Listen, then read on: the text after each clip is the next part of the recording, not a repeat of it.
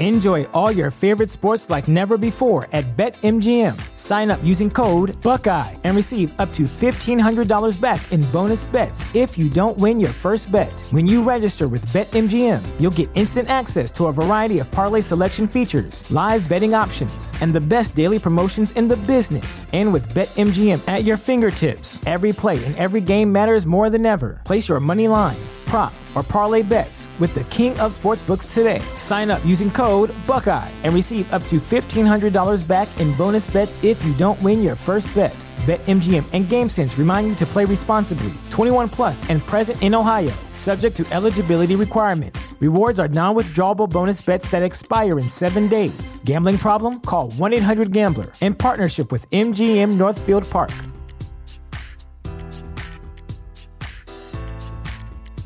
Support for this podcast and the following message come from Corient. Corient provides wealth management services centered around you. They focus on exceeding your expectations and simplifying your life. Corient has been helping high achievers just like you enjoy their lives more fully, preserve their wealth, and provide for the people, causes, and communities they care about. As one of the largest integrated fee-only registered investment advisors in the U.S., Corient has deeply experienced teams in 23 strategic locations. Corient has extensive knowledge spanning the full spectrum of planning, investing, lending, and money management disciplines. Leverage Corient's exclusive network of experts to craft custom solutions designed to help you reach your financial goals, no matter how complex they may be. Real wealth requires real solutions. For more information, connect with a wealth advisor today at Corient.com. That's Corient.com. Corient.com. Well, all right, welcome to another episode of Porch Talk. This is your host, Alan, and today we are burning the phone lines over in Boston to talk to Linda Marks. So, Linda, how are you doing today? I'm good, thank you. Great. And so, you've been playing and making music for some time. How did all that start for you? Well, if we go to the very beginning, when I was a little girl, I literally had music inside of me. I didn't talk till I was 3 years old, but I would go find any piano I could possibly find and toddle my way over, and I'd start playing it and starting to write music even when I was a toddler. Yes, ma'am. And when I was 3, and oh, by the way, the first word I learned was piano, so I kept saying piano over and over and over again to my parents' dismay. It wasn't mom or daddy, huh? Sorry? It wasn't mom or daddy, huh? It's piano. Well, we didn't have a piano in my house, and my father would tell me over and over again, music is a waste of a good mind. He was totally discouraging the passion I was showing as a small child. So my mom, when I was 3 years old, found this free recorder program at a place called the Laundry School of Music in Boston. And so my mom had me go to that thinking, okay, she really wants a piano. Maybe this will be like a way to sort of get her distracted away from the piano. And I had no interest in learning to play the recorder, but the people in the program said that I was gifted and talented and my parents should really encourage me, which unfortunately made my father continue to say music is a waste of a good mind. So I had to fight for music rather than be supported in it. And there was a free Suzuki violin program when I was in grammar school. So even though I had no interest in the violin, I started to do that because it was free. And then eventually, I think I was 11, I'd saved up enough money, whether I was mowing lawns or shoveling snow or having lemonade stands or painting rocks and selling them, whatever a little kid could do. I saved up some money, and there was a store called New England Woodwind that had a flood. So I got a classical aria guitar with the money I had because they had like really good prices because of the flood. So then I got guitar charts and started to teach myself guitar because I didn't have a piano. Mm-hmm. And then when I was 13 years old, I'd finally saved up enough money to get a piano for myself. And I used the Yellow Pages because back in those days there wasn't the internet. And there was a place called Acme Piano, which is sort of funny because they're the Roadrunner cartoons with the Wile E. Coyote when I was a little kid. Right. So everything was Acme and Roadrunner, so I figured Acme would be a good place to call and get a piano. So I found a piano I could afford. It was a Rickett and Sons upright piano. So I walked into the living room. I told my parents I saved the money. I looked in the Yellow Pages. I found the piano. I can't drive. I'm 13 years old. Please drive me to the store. And where can I put the piano? Mm-hmm. So at that point, I think they realized I was serious, but it was put on the one season porch, meaning it was freezing except in the summer, and I wasn't allowed to play when anyone was home. But without continuing all the little nuanced details, I turned that story into what's going to be the title song of my 2020 album, The Piano, the whole story of how hard the little girl had to try to be able to have a piano and learn to play the piano.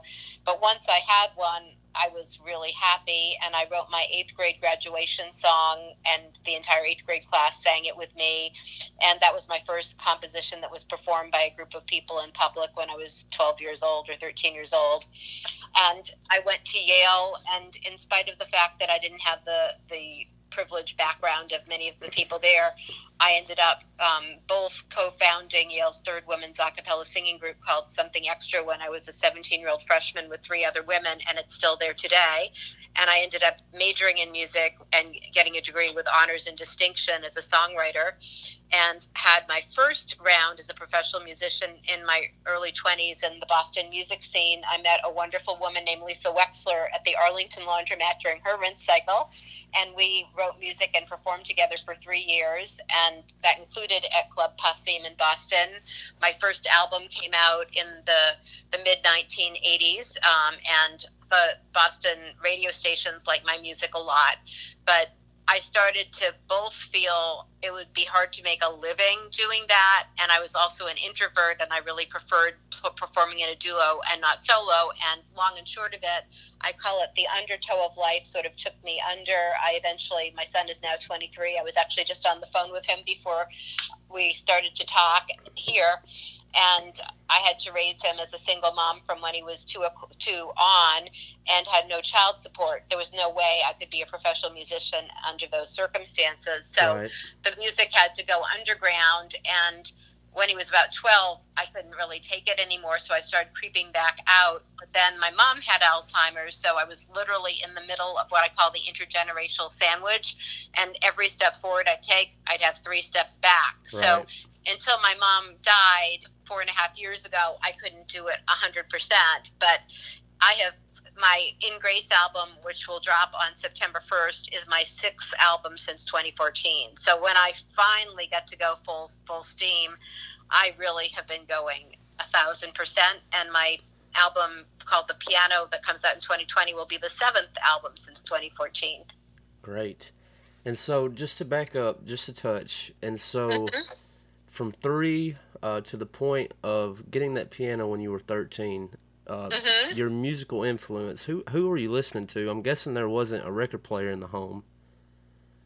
Well, the interesting thing is my father sort of got obsessed with records at some point. I can't remember if it was when I was that young or when I was older, but there was a point he got obsessed with records and actually got a record player. And I don't think it was his records. I was the kind of kid who somehow always found my way to music, even if it wasn't what was in the home. Just like I found myself a job at Fenway Park working for the Red Sox, even though it wasn't because my family took me to Red Sox games. I actually went by myself. But people like Carole King, like when I was young, Carole King and James Taylor and Carly Simon and Linda Ronstadt and Carla Bonoff, their music was influential to me. And Burt Bacharach and Hal David and Dionne Warwick when I was a kid, they were influential to me. And actually, my mom liked Harry Belafonte and the Kingston Trio when I was a little kid, a very, very little kid. So, I listened to some of that music. And then somehow I found myself getting interested in musicals like Godspell was one, and Pippin. So when I was a kid, I actually would go out and buy the sheet music to like Godspell or Pippin and learn all the songs.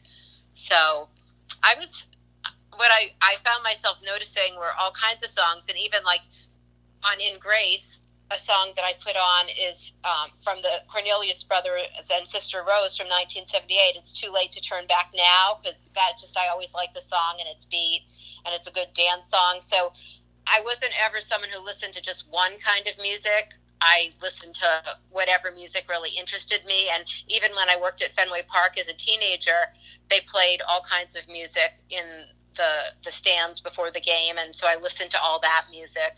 So, whether it's singer-songwriter or Broadway or calypso or pop music that they played in the music stands before a game at Fenway Park, I listened to it all. Okay. And now going into 8th grade, the graduation song, how did that come to be? Was that a goal you had set out for that year? Were you asked to do that, and like the words behind it? How did all that come to be? I just wrote it, which is typical of me. It's like something strikes me and I write it. It's not like I set a goal. It's something touches me, and it was called 9 Years is a Lifetime because the school did K through 8th grade, and that I was just struck by when you're 13 years old and you're graduating from a grammar school that's K through 8, that is most of your life. I was always on the young end because my birthday's at the end of the year. Mm-hmm. So I was 4 years old, when I started.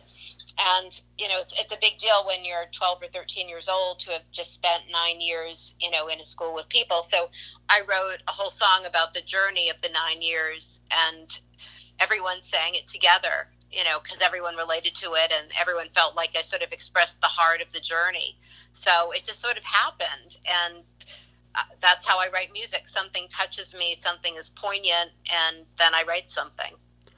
And so graduating high school, when you were picking out your college, and it would be Yale, the admission process and getting accepted, what was that like? Well, it was very competitive and sort of, scary because schools like that, have a very low acceptance rate. But I was always a leader. Even though I was a shy introvert of a kid, I've always been what I call a social architect. So when something needs to be done in a community, when an organization needs to be founded, when people need to be facilitated in groups, I just intuitively would do that. So even as a grammar school kid, I got elected 8th grade president, even though I didn't want to run, and I sat on the stage and talked from my heart and got elected because people just sensed that. And I got put on town committees when I was that young because I just had sort of an intuitive sense that most kids didn't have. So, when I applied to Yale, besides the fact that I had really good grades because I worked really hard and I'd done a lot of community service, I also was a natural leader. So I had really good recommendations, and I'd worked at Fenway Park and I'd worked at a Brigham's job. And so I think all of the things put together led me to get into, I actually applied to all the Ivy League schools and I got into all of them, and I got to choose which one I went to, which I was grateful for. And I went to Yale both because it had beautiful architecture, but also because it had a culture of music. And in those days, a cappella singing groups weren't as popular as they are now, but Yale's a cappella music culture was very strong. And so I basically went to Yale to do music, even though I was like a singer-songwriter who had more of a jazz interest in a school where everyone else was classical, and I was sort of like the odd person out.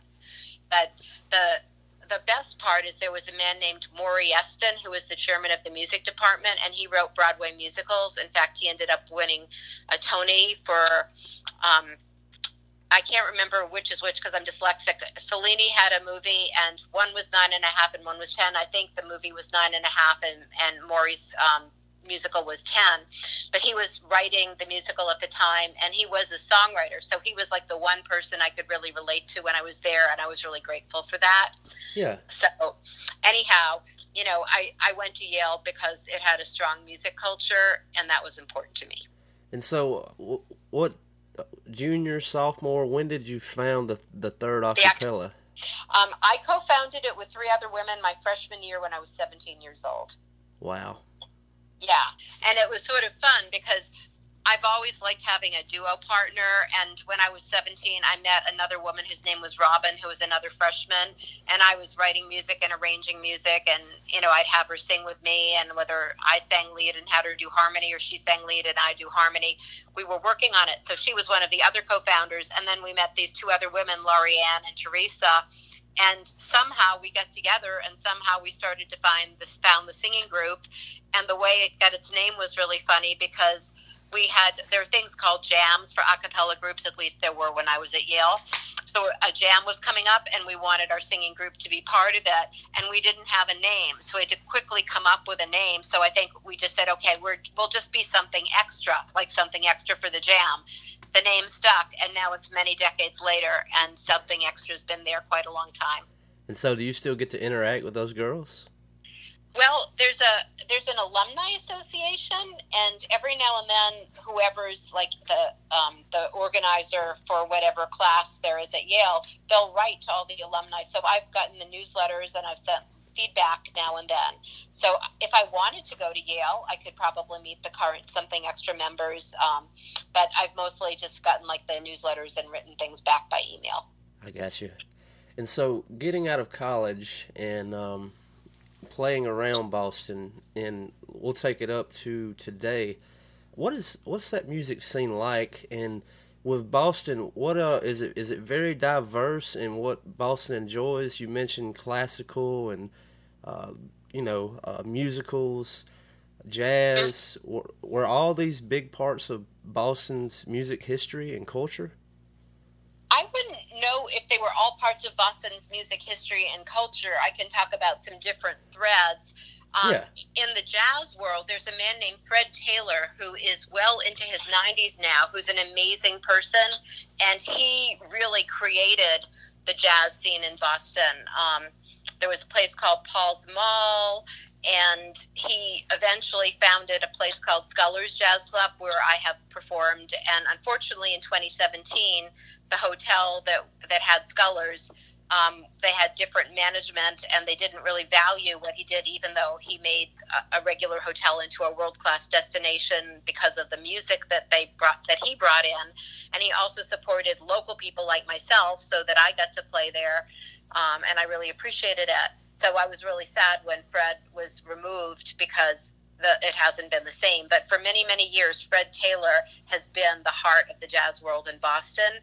In terms of the singer-songwriter or the folk or the acoustic music, Passim has been that. When I was in my 20s, that's when I played there for the first time with my friend Lisa, opening for Buskin and Bateau, who we still are in touch with. And in fact, I recorded one of David Buskin's songs on my In Grace album, his song All in All, which I've liked ever since the 1980s. I think he wrote it in 1985, and I've always loved it. So I arranged that song for myself on piano and voice with violin and cello, and it's on my album. And a very poignant moment was when David and Robin were at Passim last month. It was on the 4th of July. I gave each of them the new album that's coming out September 1st, and acknowledged to David that I'd chosen to do one of his songs. So he hadn't planned to do it in his set that night, but he did. And then sure enough, he called out that someone in the audience had arranged it on their new album, and I cried. It was very poignant. So wow. Club Passim is a place that has, for the singer-songwriter acoustic music community, been an important place. And when I released my 2018 album Moments, I did it there at Club Passim. Another wonderful venue that's grown over the last 4 or 5 years is called the Burren in Somerville. A wonderful man named Tom Bianchi has grown that community, and he crosses over all kinds of genres, lots of singer-songwriters, but whether it's pop, whether it's rock, whether it's almost anything, it's a wonderful, vibrant place for music to happen. And that's where I'm going to release In Grace on October 13th at the Burren. And then recently there's a place called City Winery that is a national chain that has come to Boston. In fact, right around when Fred was let go of from Scullers is when City Winery came into Boston, and they've picked up some of the jazz, but they also have, they cross over all different genres, and many people that tour nationally come through. And I actually helped produce and sang in a Lady Lake showcase at City Winery on June 23rd. I'm a Lady Lake artist, and City D'Adamo, she's from Florida, curates artists, and she is a social media promoter. So myself and someone from Texas named David Martinez and another Massachusetts-based duo, Laurie Diamond and Fred Apatelli, the three of us performed at City Winery in a showcase there. So that's another really vibrant place. But even beyond sort of the big places like that, and there's a place called Club Cafe, which is the top cabaret venue in the city. There are also local community art centers. There are a number of coffee houses. There's a coffee house circuit, but there are also literal coffee houses in different communities that do some music. So farmers markets have music. So basically, I'd say Boston has a very strong music scene and a very strong singer-songwriter scene. Yeah. And I think it's a very vibrant place to be, and I like the supportiveness in the singer-songwriter community. I don't know the classical music community so well. There is the Boston Symphony Orchestra, and there's Tanglewood in Western Massachusetts. But because I'm not a classical player, I don't know the scene the same way as I know the others.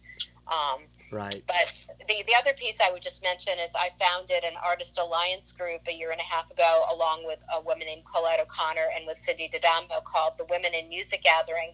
And we are an intergenerational group of women in music. I didn't realize it at the time, but my story that I told you about, you know, the having to be a professional musician twice with a couple decades in between, and hard rise up.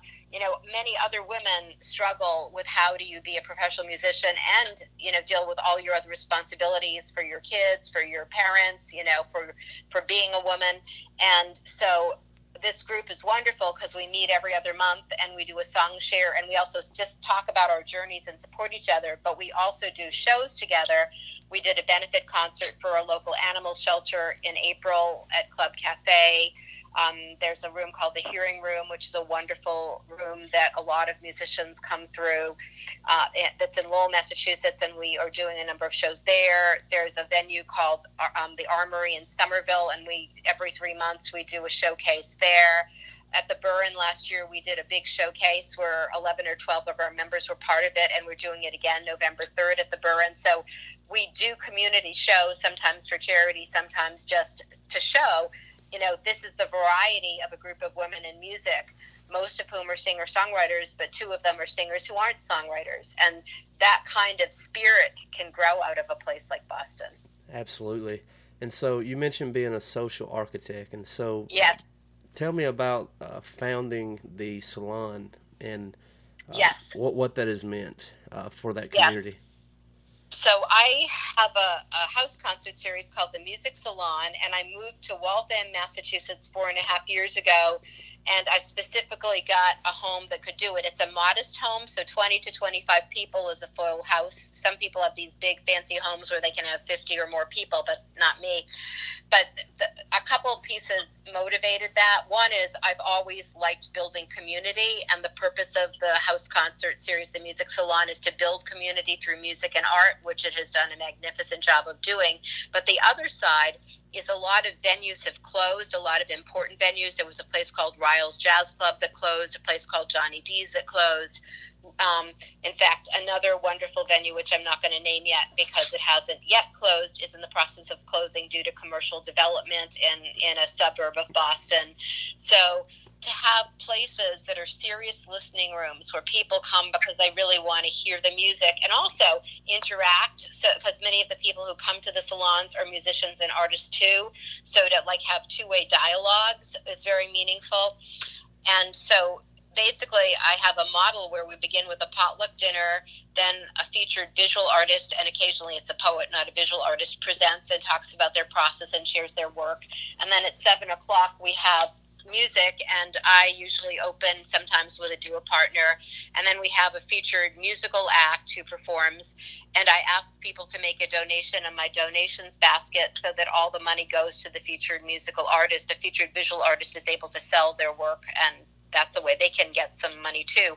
Right. But the thing that's amazing is if you have, say, 20 people who put, say, $15 on average into the basket, I ask if they can do 20, great. If not, whatever you can. Then a person can have $300 for playing a 75 to 90-minute set in a really welcoming environment where there's healthy food and people actually talk to you and listen to you. And that's so much more than most clubs pay, which is really sad.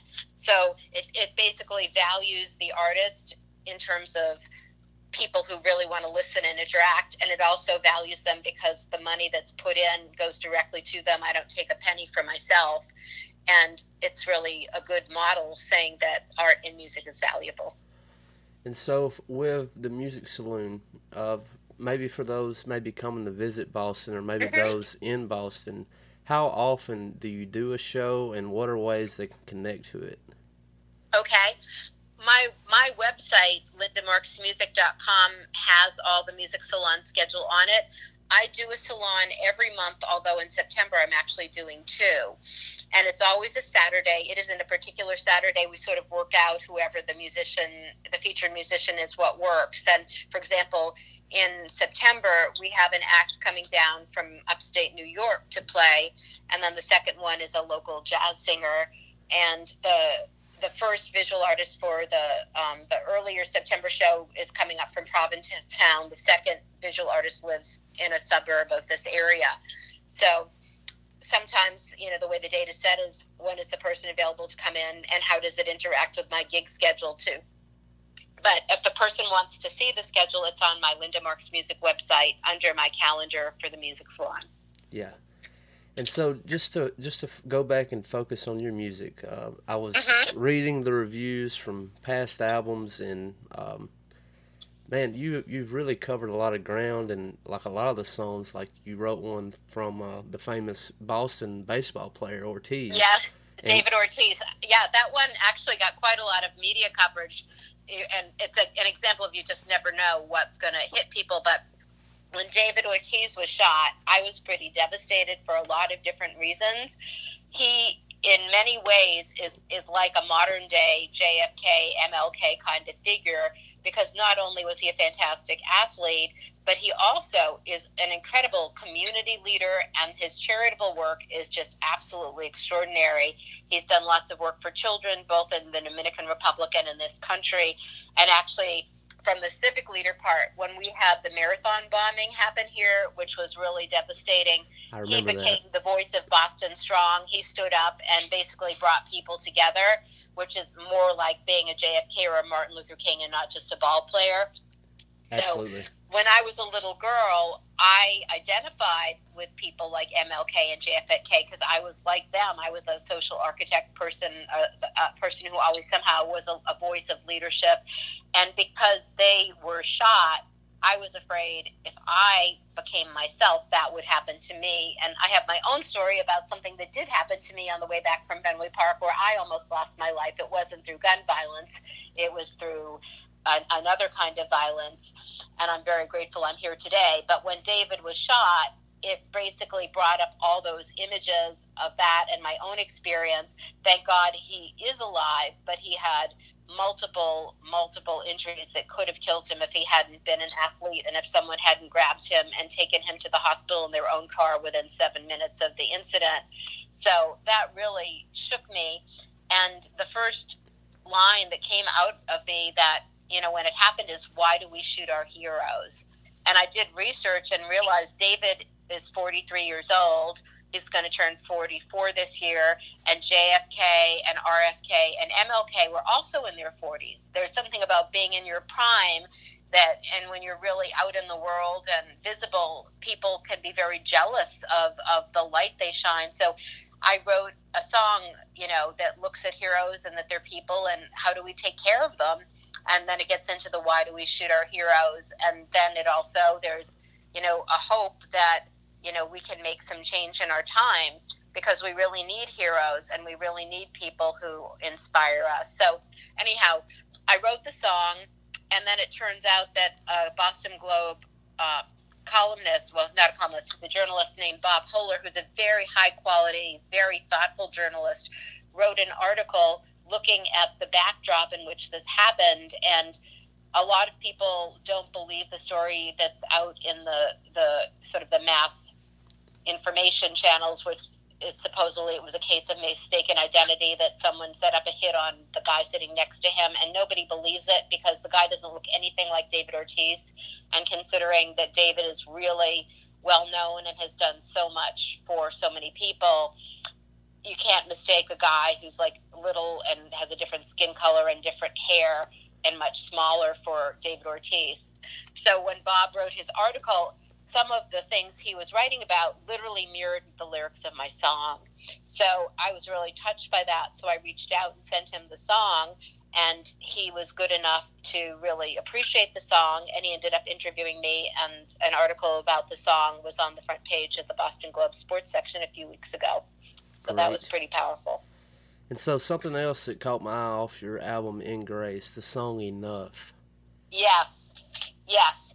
I don't know how it is where you live because you're in a different part of the country, but where I live here in Massachusetts, there's something called the teardown epidemic.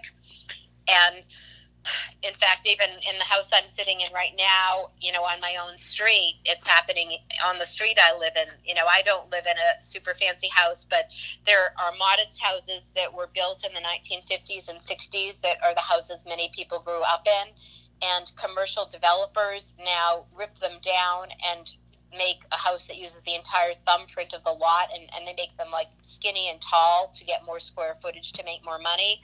And even more than that, town centers, like the town I used to live in where I still have my therapy practice, I'm a mind-body psychotherapist as my other work, the whole town center has been torn down, and a commercial developer, after 3 years of the citizens fighting, got permission to do this.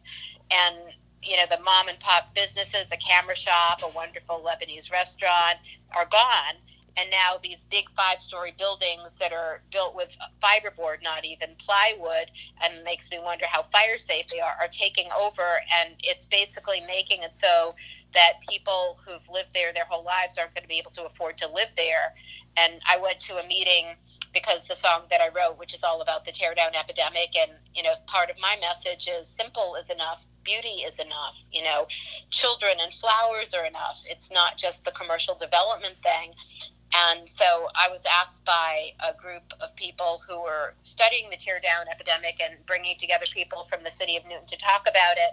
They wanted me to open the meeting with the song, which I did. And there were these people who'd done research, and they were showing that even the people say, well, when you tear something down, what you build is more energy efficient. When you look at all the energy involved in tearing down the old house and the wasted materials, and then the energy it takes to clear the lot, and the energy it takes to make the new materials that are going to be built into the bigger house, and then all the materials it takes to put all the stuff in the big house, you're not saving energy. You're actually wasting more energy. And it's so big that even if it's more energy efficient, it still burns as much energy as the little house did. So anyhow, I wrote that song, and it turned out to be relevant to an article that was written by a journalist named Kara Baskin in Boston Magazine, because she wrote a whole article about the teardown epidemic, and sure enough, she covered my song in the article. So that's a point of sadness for me, because it's really nice to have simple and mom and pop businesses and even affordable homes, so that you don't have to have a super high paying job in some high tech company to live in a community. Absolutely. To give you a little backdrop on where I'm from, I live in Alabama on the state line, right Alabama and Mississippi. And Wow. So Mississippi is heavily influenced by the blues because of slavery, sharecropping, and all the history that goes along with that. And there are blues markers all around where I live. And so Will Johnson, he's an artist from Texas, and he came recently to a house show to play the Sunstroke House, which is something very near and dear to my heart, because I really appreciate what you're doing with with your salon. That is so special, because people need that, for the artists to be able to come and to sit in a room with people who want to hear them. Because going out to a bar, or you pay, you're paying for half the door, and nobody really cares. Nobody's really listening, and so house shows are awesome for that. Absolutely. And so recently, there's been a lot of music things going on. Columbus is primarily where I base the podcast out of, Columbus, Mississippi. And so one of the bars recently sold to a new hand. It's a historical bar for the blues. Many blues players in its history, they got their nickname by playing in that bar. And the new owner decided that he would change the name. And the reason the bar was sold was because Rob Swindle, I've had him on the podcast, he's battling leukemia. And so that he's getting out, and it's sold. And now the name is changing, and it's almost like deleting history, and it's like just a slap to the face. Yes. And and like Rob is a music player himself, and he has hosted open mics, and it has been such a place of nurturing new talent. And like, there's not just new talent there are veterans who come in to sit and listen to these new players and teach them, okay, how to have mic presence, or how to build a better chord on the guitar, or how to better. And so it was a great place to hone your skill. And so that's sad. And there's a amphitheater being built, and government within the city, how they're always going back and forth. Well, they couldn't agree on it, and so they fudged their numbers, and now the amphitheater is, for them right now, it's not going to be finished. And I wrote a song. It's called "Behind the Red of My Eyes." And that's what that song was about. It's kind of like Enough. It's talking about, what are we doing? We're taking away from the creative. We're taking away from the artist. We need these things. But to finish up with what Will Johnson was saying about the area, he said that it was like chasing a ghost. That's the way it feels, and it's because of the history of the blues in Columbus. And you got Catfish Alley. That's a blues marker. There's several in Alabama, but most of them are predominantly in Mississippi. There's like 5 in Europe, and they're just historical landmark locations all throughout the state for the blues, man. And so it's a cool area to live in, and it is that idea of just chasing ghosts every day. As you drive by and you look to the left and there's Catfish Alley or Elbow Room. It wasn't a historical marker, but it was an historical landmark for the blues. As mentioned, when it first opened, it had maybe kind of a juke joint feel. And these blues players, they would come in and they would teach each other how to play, and that's where they would get their nickname. And so it was a real cool thing about the Elbow. Back to the show. When I was reading about Enough, and I cannot wait till I get your album in the mail. I cannot wait to hear In Grace. And so the other song I wanted to ask you about, Tree of Life. Yes. So the amount of gun violence that's happening in this country, it leaves me speechless. It breaks my heart. It's happening everywhere. And when the Tree of Life shooting happened, something really cracked even further in me, because having gun violence in schools with children was pretty horrible. Having Gabrielle Gifford shot, and she was a good congresswoman. Having sports stadiums, movie theaters, malls. But when it started hitting churches and temples, something just cracked in me, because churches, temples, houses of worship if there's one place that's supposed to be safe and sacred, houses of worship are supposed to be. Absolutely. And so I wrote about the church in South Carolina as well as the temple in Pennsylvania in the song, because those 2 houses of worship were just totally violated by gun violence. And so, out of what cracked inside came the song. And I wrote it as a prayer to end gun violence, wishing for this to happen never again, and looking at, what happened to the 93-year-old Holocaust survivor in the Tree of Life shooting, what happened to the minister in the South Carolina shooting, and what it teaches our children. Unfortunately, it teaches our children to be scared and that the world isn't a safe place.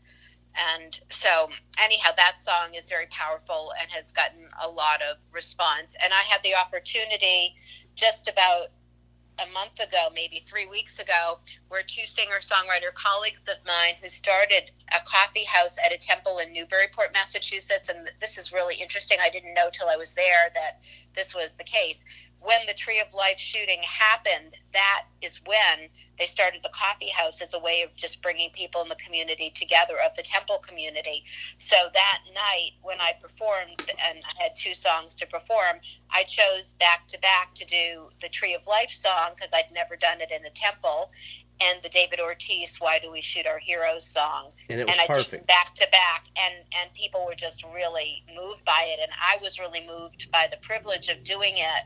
So, both of those songs are a response to a kind of gun violence, which I pray to God we find some way to get to the root of and stop, because to have other countries putting out warnings telling people not to go to the United States because it's dangerous because of random gun violence happening in public places, including houses of worships and schools.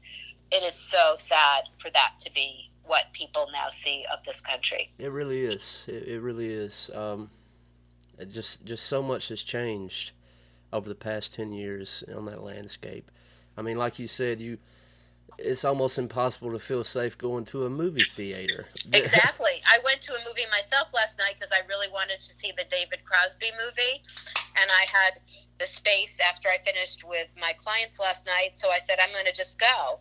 And when I first went into the movie theater, I was the only person there, and I was, scared, am I going to be safe? Eventually, some more people came. It wasn't that many. I was shocked how few people were there. But then, I leave the movie theater, and I have to walk down the street to my car. Am I safe? It's horrible to have to walk around feeling like that. But a lot of people feel that a lot more because you honestly don't know what's going to happen when or where. Yeah. And so you wrap In Grace, your latest album, up with one of my favorite Beatles songs. Mm-hmm. And by listening to you tell tales from the stories behind the song, it's the perfect close. And so you wrapped it up with Imagine. Yes, absolutely. I love that song, and it's a song that tries to bring vision and hope and inspiration to us. And in these troubled times, I think we really need it even more. And in fact, you don't know the song that precedes it that's called Light Up the Love, but Light Up the Love and Imagine are actually a pair of songs that are sort of very simpatico. There's a man in California, he was in San Diego, and now he's in Huntington Beach, and his name is Jerry, and he founded something first called Heartfelt Helpings, which helped the homeless. He repurposed food so that the food that would get thrown out was actually given to people that needed food, which is a really wonderful thing to do. And he wanted to do something greater, so he came up with this idea of the global Light Up the Love movement, because love is the one superpower we all have. So if people can learn to be love every day in every way, we can transform our lives in the world, because that's really what we need, and that's what Imagine is all about as well. So he asked me to write the global anthem for the Light Up the Love movement, and there were 17 different principles of lighting up the love. So I wrote Light Up the Love, which does just that. So when the Women in Music Gathering did our showcase at the Burren last November, when we closed our show, first we did Light Up the Love, because I wrote it for the audience to sing along with the chorus, which helps them become global ambassadors to Light Up the Love. And then we closed with Imagine after that, because those two songs go hand in hand, and they're both uplifting, and they're really encouraging people to help create a positive, better world where instead of having gun violence and tear down epidemics and all those kinds of things, we're coming together and we're working together, and we can feel inspired, and we can feel love, and we can feel peace. So those two songs together are lined up to close the album, just as in many shows, that's how I choose to close my shows. Absolutely. And so I wanted to ask you this, is working in Fenway Park and being a Boston Red Sox fan, Mm-hmm. a little bit about the curse of the Bambino and how it's breaking. Well, when I was a little girl, I was very lucky to get a job at Fenway Park. In fact, think of this in today's world. I was 12 or 13 years old, and I would take public transportation into the heart of Boston to go to the Red Sox game by myself with nobody helping watch over me. And, I'd earn some money doing whatever and buy a ticket in the bleachers, which in those days weren't that expensive. And I happened to be lucky enough to get a job working for the people that did the commissary the name at the time was called Harry M. Stevens. So they sold the food, like the hot dogs and the souvenirs. And I had a souvenir stand and worked at minimum wage. But I think the Red Sox had a really, really bad team for years and years and years. And somewhere 75 or 76, they had a really good year and they won the pennant. But between then and the last decade, there wasn't a whole lot of excitement for the Red Sox. They just seemed to always have a bad team or just never be able to get to the World Series. And I feel like the curse got broken because in this decade, I think the Red Sox have gone to the World Series 4 times, and they had an amazing team last year and won it. So even though the team is having not the greatest year this year, it seems like the whole, the blessing of the Red Sox has returned instead of the curse of the Bambino. Yeah. Well, that'll do it. Linda, thank you so much for taking the time to sit down with me for an episode of Porch Talk. My pleasure, and thank you so much for taking the time to include me. Yes, ma'am. Is there anything else that you would like to add or subtract before we part ways?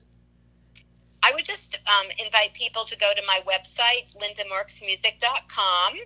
And if anyone's interested in the Women in Music Gathering idea, it's something that I'd love to help people grow in other parts of the country. We're actually looking to grow a chapter in Florida right now. Mm-hmm. So that's a project underway. What part of Florida?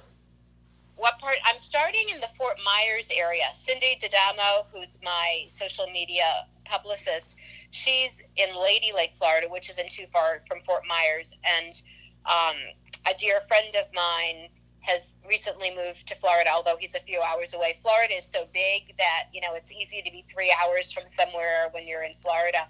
But anyhow, we're looking at Fort Myers sort of as a gathering point. But if we have a kind of weekend conference where we try to bring people together to talk with each other and support each other, much of the way we founded Women in Music Gathering here in Massachusetts, and then do a few concerts where some women from the Boston area come on down and some women from different parts of Florida come together, and we do a joint concert together.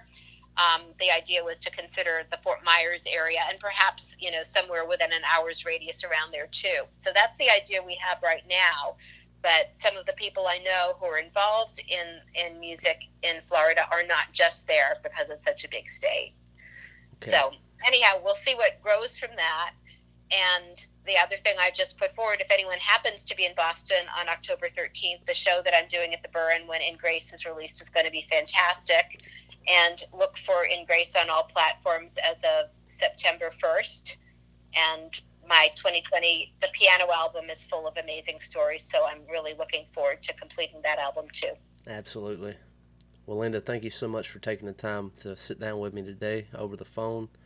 This has been another episode of Porch Talk. News and notes. Thank y'all so much for listening to the show. In close, I would just ask that you would subscribe, rate, and review the show. Tell a friend about Porch Talk. Easy to do. This will be a memorable episode. Every now and then, the guest and I'll have a conversation, and somehow it gets transferred to a higher plane of just thinking. I enjoyed some of the conversations behind her songwriting and the thoughtfulness of it. Of the lyrics. I received her album in the mail and got to listen to these tracks and sit down with them. And it's you can get the feel. So she does a good job in her thoughtful lyrics, and the music is laid out nicely. So, to close with some notes, we're going to play 2 songs. One is going to be off In Grace. That'll be Enough. But we're going to start off with the tribute song to David Ortiz. It's called Heroes. So, peace out.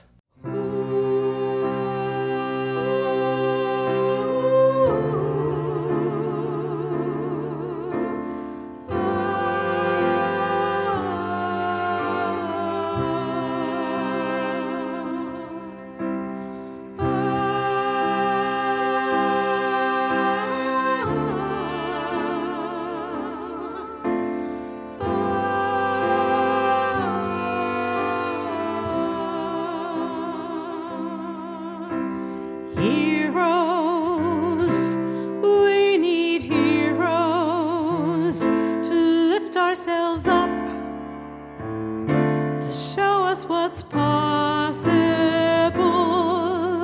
Heroes offer us hope, make our worlds better, protect and inspire us. Heroes, what do we give them? Heroes are people. How do we show them care? Why do we shoot our heroes? Why do we gun them down? Does their light shine too bright in the darkness? By holding them up, do we put ourselves down? People need inspiration. It takes heroes to fan the flame. But evil can lurk in the shadows. What do we think is to blame? Martin, Robert, and John colored my childhood, serving the greater good.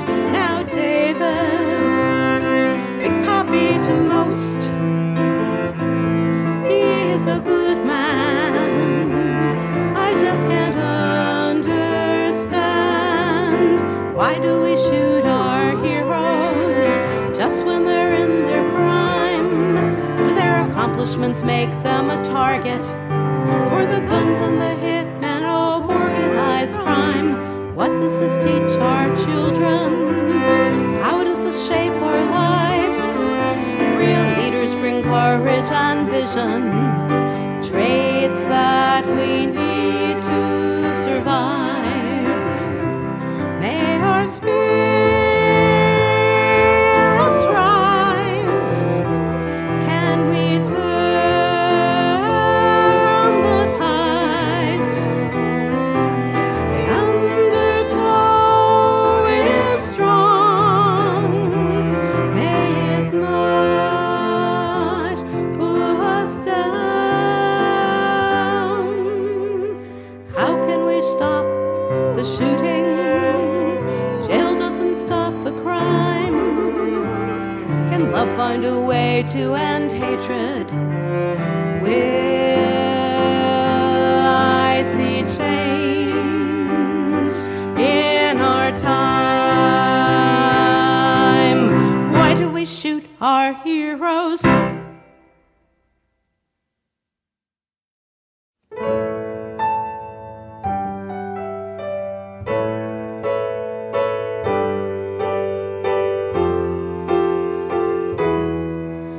Well, they're tearing down the 1950s house I used to live in, and building 2 big houses on the lot.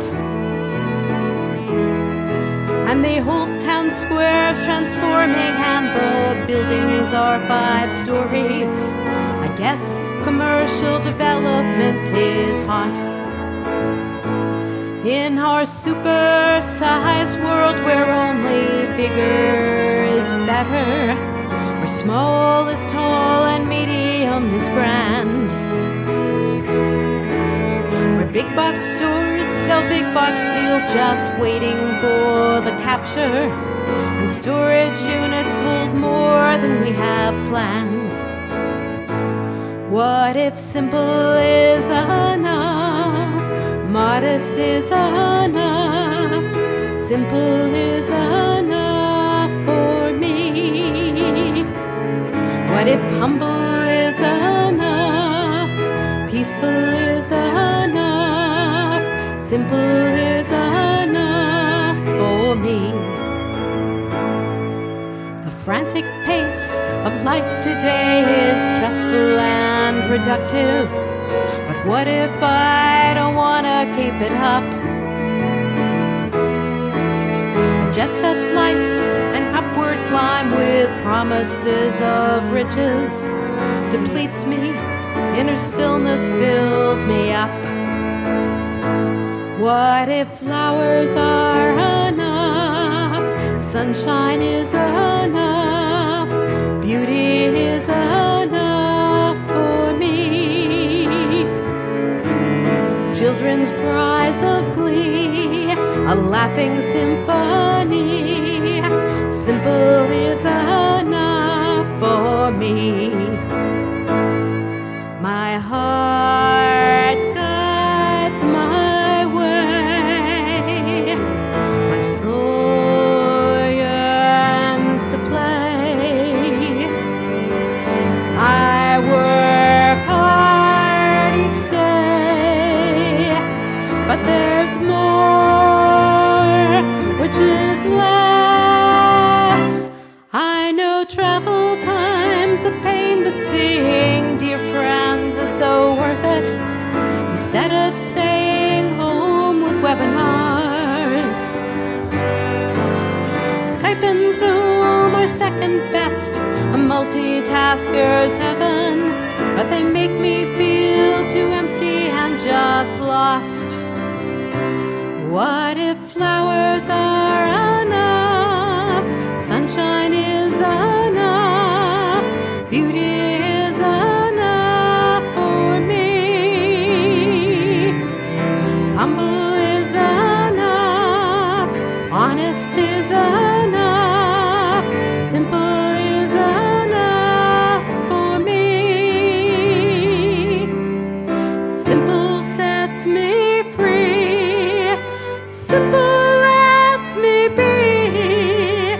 Simple is enough for me.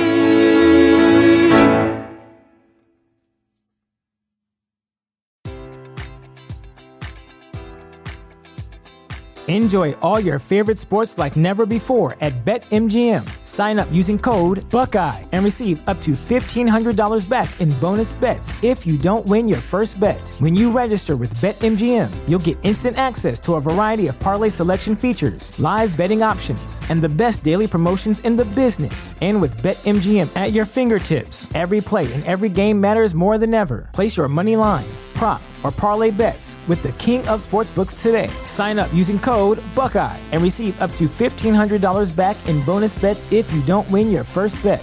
BetMGM and GameSense remind you to play responsibly. 21 plus and present in Ohio, subject to eligibility requirements. Rewards are non-withdrawable bonus bets that expire in 7 days. Gambling problem? Call 1-800-GAMBLER. In partnership with MGM Northfield Park.